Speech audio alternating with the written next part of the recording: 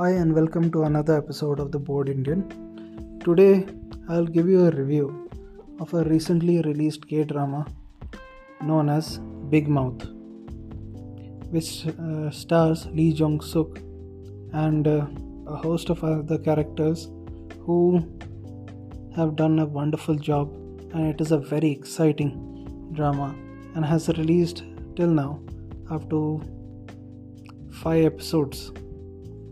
So the story begins with Lee Jong-suk being an extremely unlucky person, and he's so unlucky that the time or the moment where he's supposed to perform or he's supposed to show his mettle is that time he's hit with a stroke of unluckiness and always fails. And as we go through this movie, we realize that in the beginning he is sitting with his father-in-law, and both of them are actually getting ready to go to the court. His wife comes along and she is like the regular caring wife, and she is like, just take care and everything. The husband she says, don't mess up. Lee Jong-suk replies that there's no way, there's nobody knows this case better than I do. And she mocks him or even smacks him a bit, saying that it is not, you shouldn't be proud of getting scammed of. And we come to know that Lee Jong-suk and a couple of others have been scammed in a cryptocurrency issue, and he is fighting a case to get his money back.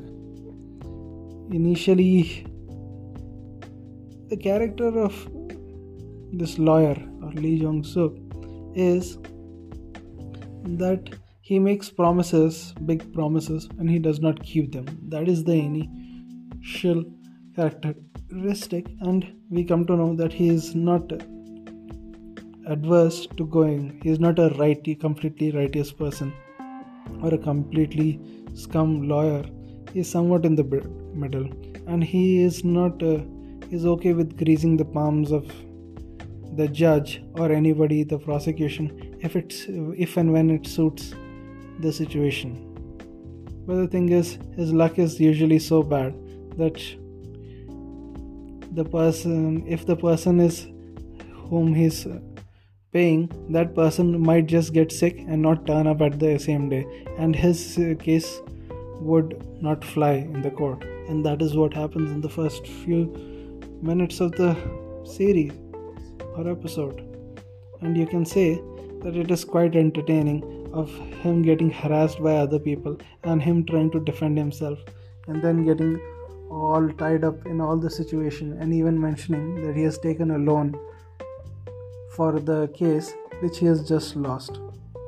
His father-in-law is somewhat supporting him, but at the same time understands that there was nothing they could do because the lawyer got changed, or the big corporate lawyers won from them, and they could do nothing about that. And as they are simply lamenting and let me say, another fun character, or most interesting character is the wife.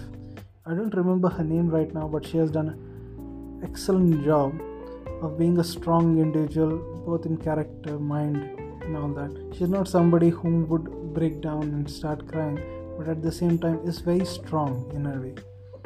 And let me say, she is his wife. She works as a nurse in a hospital and has been a nurse for a really long time, has been working really hard on that. And the husband, or Lee Jong-suk, is terrified of her because in the house she's the man, and even outside the house she's the man, and he's the person who just listens to whatever she does, and he's terrified of her. And as the whole day passes and he's supposed to go home, but he's terrified, so he's asking his friends or his father-in-law to get the clothes out. And as they're simply talking there and afraid of letting her know about what has happened, our hero or the lawyer Lee Jong-suk, he gets a call, and it's not a random call or just like that call. It is a call from the mayor of the town, and he wants to talk to him and for an opportunity. Our hero Lee Jong-suk drives to some abandoned place in some location, and he finds the mayor sitting there. He goes there and talks about what is the situation going on, and the mayor replies that they need a scapegoat lawyer, not a real lawyer who's needed. They just need somebody who will follow orders and get the stuff done. But as they are talking, he also reveals a certain thing, that the people whom he is supposed to defend, they have greased the palms of the judges, of everybody, of this police, of every single person. So it is going to be a smooth sailing. Although it is a murder case where there were 4 people in a car and one person was dead. 5 people in a car and 4 people were in 4 people were in the car, and one of them was dead and was found in the trunk of a car when the other 3 got into an accident on the road. So initially he is like, okay, I'll obey everything, and then the mayor brings out one point. He says that although I'm supposed to defend them because they have given a lot of funding, I don't want them actually to come out. I know that there might be something, or there is a footage or dash cam footage which was supposed to be submitted to the prosecution that is missing. If that dash cam footage is found, then he can ensure that these 3 people stay in the jail, because he doesn't like them. He's supposed to do it, but he wants everything to be done perfectly. Although the lawyer's job here and just be to smile, nod, just be there so that to a farce of a trial, Lee Jong-suk says that I'm ready for it when he sees the amount of money that is being offered to him. And as the whole case unfolds, Lee Jong-suk, with his head being a bit smart or using a few tricks up his sleeve, manages to find the dashcam footage, but becomes greedy and informs one of the parties and tries to sell it. When they decline, he gets annoyed and he is pretty much like, hey, I'll give it to the mayor and the prosecution and let them deal with it. But instead, a change happens at this moment. While he is sort of waiting or going on a drive to the mayor's office, suddenly he gets into an accident.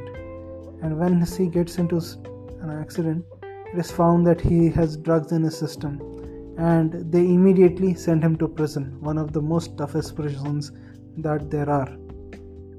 And as people are actually saying that he is not that great of a person and all that, people are actually accusing him. His father-in-law is also worried. They are also trying to get in touch with him, when suddenly his father-in-law is confronted by police officers at their practice office, or the place where they sit and practice law, or just their office, you can say. And when they are sitting there, the police come. They start breaking through the walls, ceiling and everything, and surprise, there's money falling from everywhere. There's money falling from the roof. There's money stuffed between the walls.